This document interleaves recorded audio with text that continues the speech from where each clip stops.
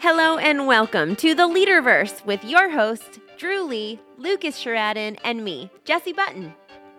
Leaders, if you have not yet defined what your 2024 looks like and you haven't met with your team on it yet, have no fear. The Leaderverse is here. So Lucas today walks us through in just about 20 minutes a really solid, tactical, concrete day to where you can look at where you're at, set your goals for 2024, set your execution plan, and rock and roll. So as you are listening to this absolute gold, make sure you have subscribed to this podcast where you're listening to it right now and that you've joined the Leaderverse Facebook group. I can't wait to jump into this conversation. Let's get started. Welcome to the Leaderverse. Good morning, sir. Good morning, Jesse. How are you? I'm good. So my idea Awesome. for today was 'tis the season for business planning. And oh my gosh, I know a lot of people that have not even started to think about next year yet. And I want to say, it's okay. It's okay. It's all right. So really, what do I pretend that's me? Okay. I'm running my own business. I'm running my own sales team. And I have not done anything as far as business planning or goal setting yet. Tell me exactly what you think I should do. Yeah. So I love that. And honestly, I think there's a couple of groups of people that use goal setting as not the greatest. One is the person that's like, we're just going to keep doing the same thing we're going to do. And that can come from a variety of reasons. They're either in a hurry, they don't have a lot, there's a lot of reasons. They're in a hurry, they don't really believe in goal setting, or they're having the same year repeatedly. It's Groundhog Day. They're having the exact same year. They're having the same year in 2023 that they had in 2015, that they had in 2005, if they've been around that long. And so I think that there is an element of hopelessness and powerlessness that comes around goal setting, that why people stay away from it. Then there's the other group of people that are a little bit more optimistic, and they set these amazing goals in October, November, and December, and somehow they think somewhere in the cosmos, there's going to be this magic pixie dust at the stroke of midnight, December 31st, and January 1st, everything is going to be so much better. And honestly, it's exciting to set goals. It's exciting to set vision. It's not as sexy to execute a vision on a vision. So I would encourage everyone to consider, especially leadership, because this is the Leaderverse. A leader is a person who influences people to accomplish a purpose. If we don't know with clarity what the purpose is, how in the world will we ourselves get there? And then on top of that, how will we ever enable somebody else? And so, number one, I think there's all sorts of anecdotal studies and a lot of evidence that says the people who set goals, they put them in writing and review them regularly, are more apt to hit it. I don't know if those are truisms, because I've heard some debate whether or not that study of Harvard was actually had. I just know, for me, in the better part of the last 15 years of working in a very goal-setting type of organization, it's served me really well. And I wish I could say I hit all my goals. I haven't.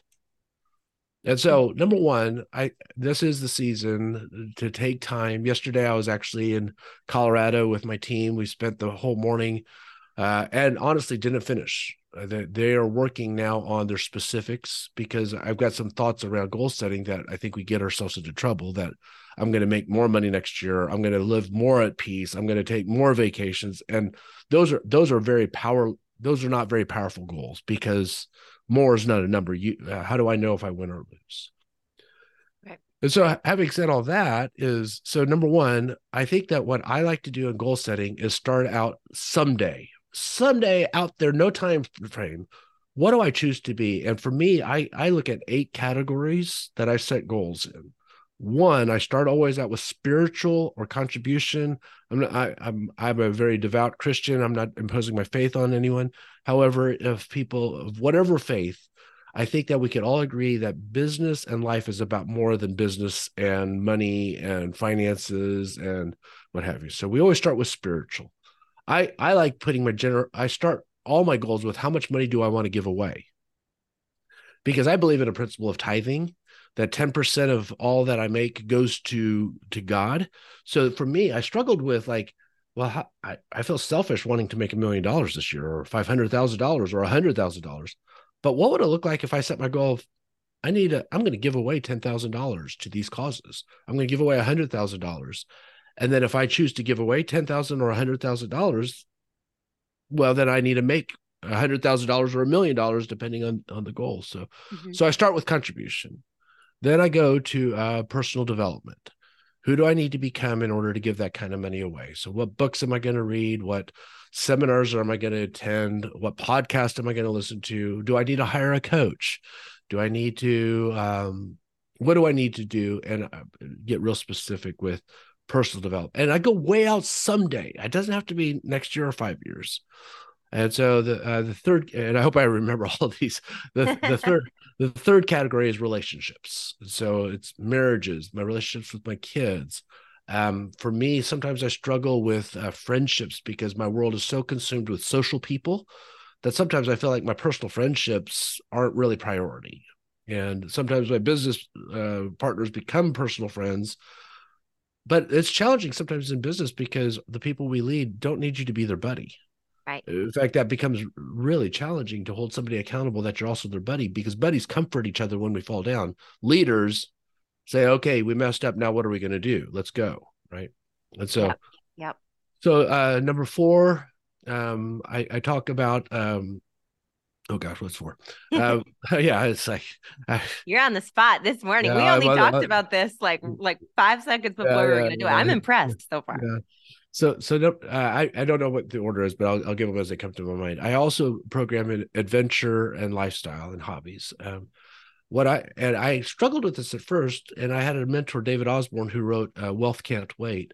David told me that what happens in a high achiever's life, if they don't schedule in adventure, they subconsciously will insert adventure into their businesses, and they'll wreck their businesses or wreck their. So subconsciously, you need adventure. So program it into your life, because if we don't come apart, we come apart. And so I struggle with this one still to this day. I'm not real good with that, and my lovely bride will, if she's listening to this, will say, yes, you are not very good with that. So that is something in 2024 that we're actually ordering an annual calendar from Jesse Eitzler. He calls it a big ass calendar, right? Yeah. The first thing that we're going to do is we're going to program in our 2 amazing vacations for 2024. Right. And then we're going to program in like conferences that I'm obligated to go to because of different agreements. So program in your adventure. 5th, I set goals around environment and tribe. And there is a lot to be said about our environment. Is it productivity centered or is it not? I know that like Google and Apple, they spend millions of dollars on creating a specific type of environment. We get to choose our environment, and we get to choose our tribe. If we are the sum total of the 5 people we hang out with the most, well, why would I unintentionally just choose whatever friends happen to me? I want to be very specific about that. So we've talked about spiritual, we've talked about personal development, relationships, adventure, environment. Then number 6 is business. Where do I want to be professionally? Where do I want to be with, with my goals to the businesses I'm involved with, or if I'm an employee, or if I'm a leader of a business, set goals there. And then I also then the final goal is about money. And so did I get 8? I think I got 7 or 8. There'll be 7. Yes. Oh, the 7. Okay. So the final one though is money. So I missed one somewhere along the line, and I'll probably remember it halfway through this podcast. So, but nonetheless, money is simply the tail. It's not the dog. It's what happens as a result of, not as the causation of. Right. And so I would encourage people, whatever if I think of the 8th one for me, is obviously it's slipping my mind right now, but set goals in those specific areas. And here's what we talk about is set SMART goals. So Jesse, if a goal's not SMART, what is it? It's dumb. There you go. So a SMART goal is something, and it's an acronym. It stands for specific. So general goals get general results. Specific goals get specific results. Number 2 is measurable. Can I measure it? Number 3 is actionable. So I want world peace. Well, that's a pretty tough. What are you going to do? That's not actionable goal. R for me, I've heard people do different R's, but for me, it's repeatable. I want something that I could do on a daily, weekly, monthly basis that I know that if I did it, I did it. Mhm. And so I'm going to set 3 appointments today. Well, that's a smart goal. That's repeatable. I could do that every day. I'm going to eat 2,000 calories today and work out 4 times this week in the gym. That's repeatable. I could do that every week. And then the T stands for timely, so it has to have a time frame on it. Goals without time frames are nothing but a daydream, and so goals have to have time frames on it. And so as you set your goals, I'd make smart goals around those categories of your life. But here's the truth, Jesse. As a leader, it is far easier to set goals than it is to execute. Because I know this. I'm betting that people listening to this or have set goals, and they probably have drawers filled with So goals many. from the New Year's resolutions. I go to the gym, and the time I hate going to the gym is the first week of January because Mhm. it's packed and there's every dad bod in the gym, and and what's amazing, by January 10th the gym is back to normal. Mhm. Mhm. And so I would encourage people to really think about, as you set goals, how am I going to execute on this goal on August the 22nd? How am I going to be executing on this goal, on a bologna sandwich Tuesday? How am I going to execute on this goal ongoing? And for me, there's a lot of components to executing, but this is what I love about this conversation. I get to actually design my life in advance. Mhm. Here's here's what I would say: all success is premeditated, Ooh, yeah. right? Yeah, not accidental. Right. There are a few things I'm going to accidentally stumble into, and it's like, oh my gosh, how did this happen? Hey, however, it seems like the harder I work, the more luck I seem to find. So all success is premeditated. All success happens in the imagination before it happens in the bank account or on the waistline. Yep. It happens in the imagination before it happens in a great marriage or great relationships with your kids. I've got 4 kids. They're all adults. And the greatest joy of my entire life is, with all my adult children, I'm still really good friends. Mhm. They still Mhm. call me for advice. They still want to hang out with me. At least that they tell me they want to hang out with me. If they don't want to hang out with me, they're really putting on a good front. So I'm really, keep the pretense up if they don't really. But it's like, Right. I like the fact that they like hanging out with their dad. That's very cool. It does say a lot. It does say a lot. So when you go back, we talk about each category, and then you go back and you would have everybody fill in their specifics. You take time on this. So like, what is a goal setting business planning day if I take that with my team? What does it look like? Yeah. So I like to start off with, okay, so let's record 2023's biggest hits. What do we kill this year? What do we do the best this year? Because I want to get people in the mindset of, man, I did some things really, really good this year. So the goal of all goal setting is to enhance strengths and eliminate weaknesses. And so yesterday we began with an exercise that we call SWOT, which is strengths, weaknesses, opportunities, and threats. And I want them talking about, and we actually had that as homework. So they came to the day with their SWOTs completed. So what do you do? What are your strengths? What did you do really well? Then what are your weaknesses? And this is the way I like to view this, Jesse, because I've done this so many times. For every one weakness, you need to list at least 3 strengths. And so you have to cap your weaknesses. Because if it was left up to me, I'd have 2 or 3 listed strengths and then probably 200 weaknesses, because that's just the way that I think a As lot of as it. growth minded people would. Yeah, that makes a lot of sense. So, like, what are your weaknesses that you want to address? And then third, what are the opportunities that are in front of you that maybe you're not taking advantage of? I remember Ben Kenny one time said, all your answers are right in front of you.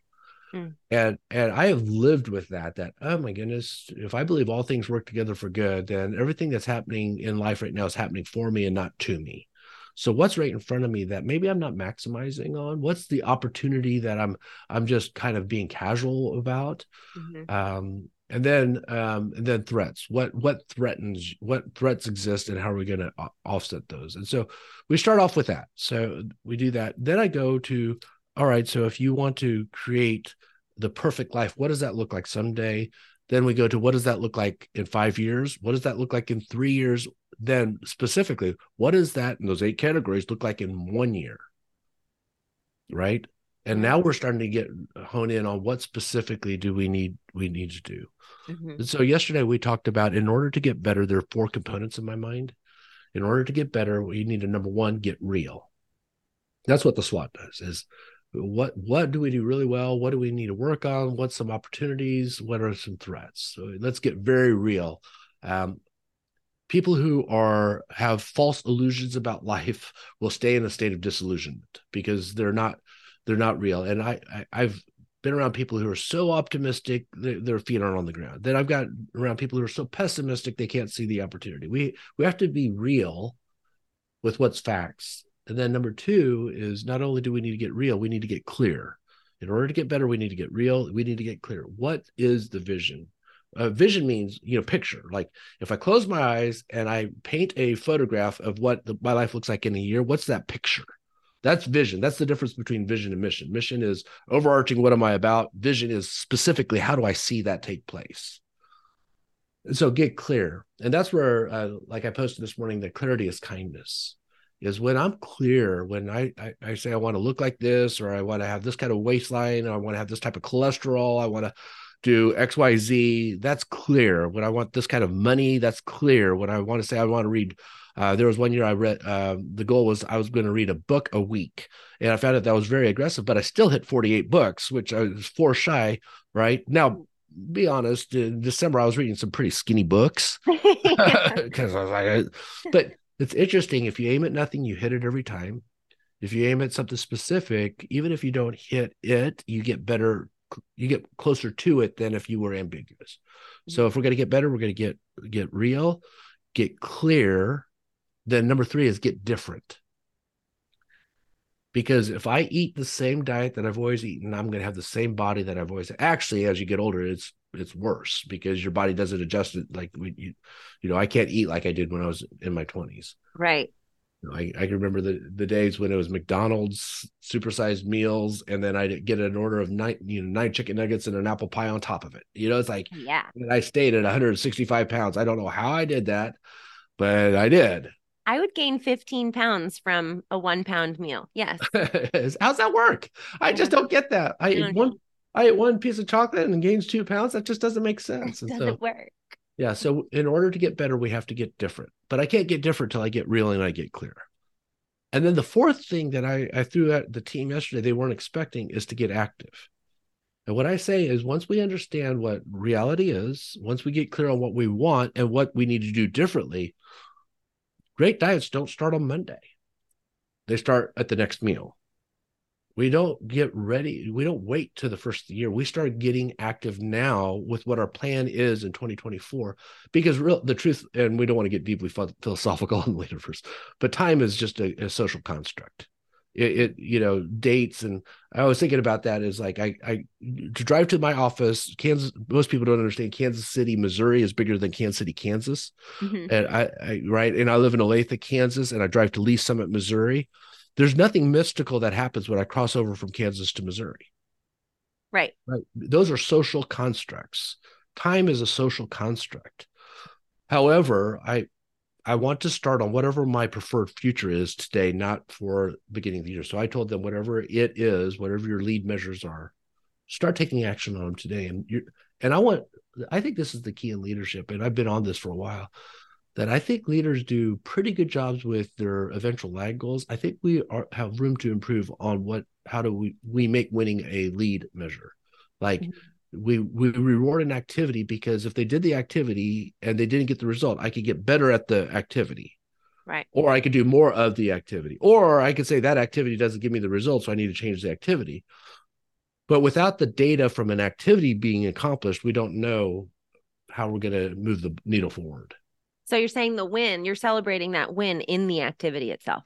Yeah. Like I coach a lot of real estate agents.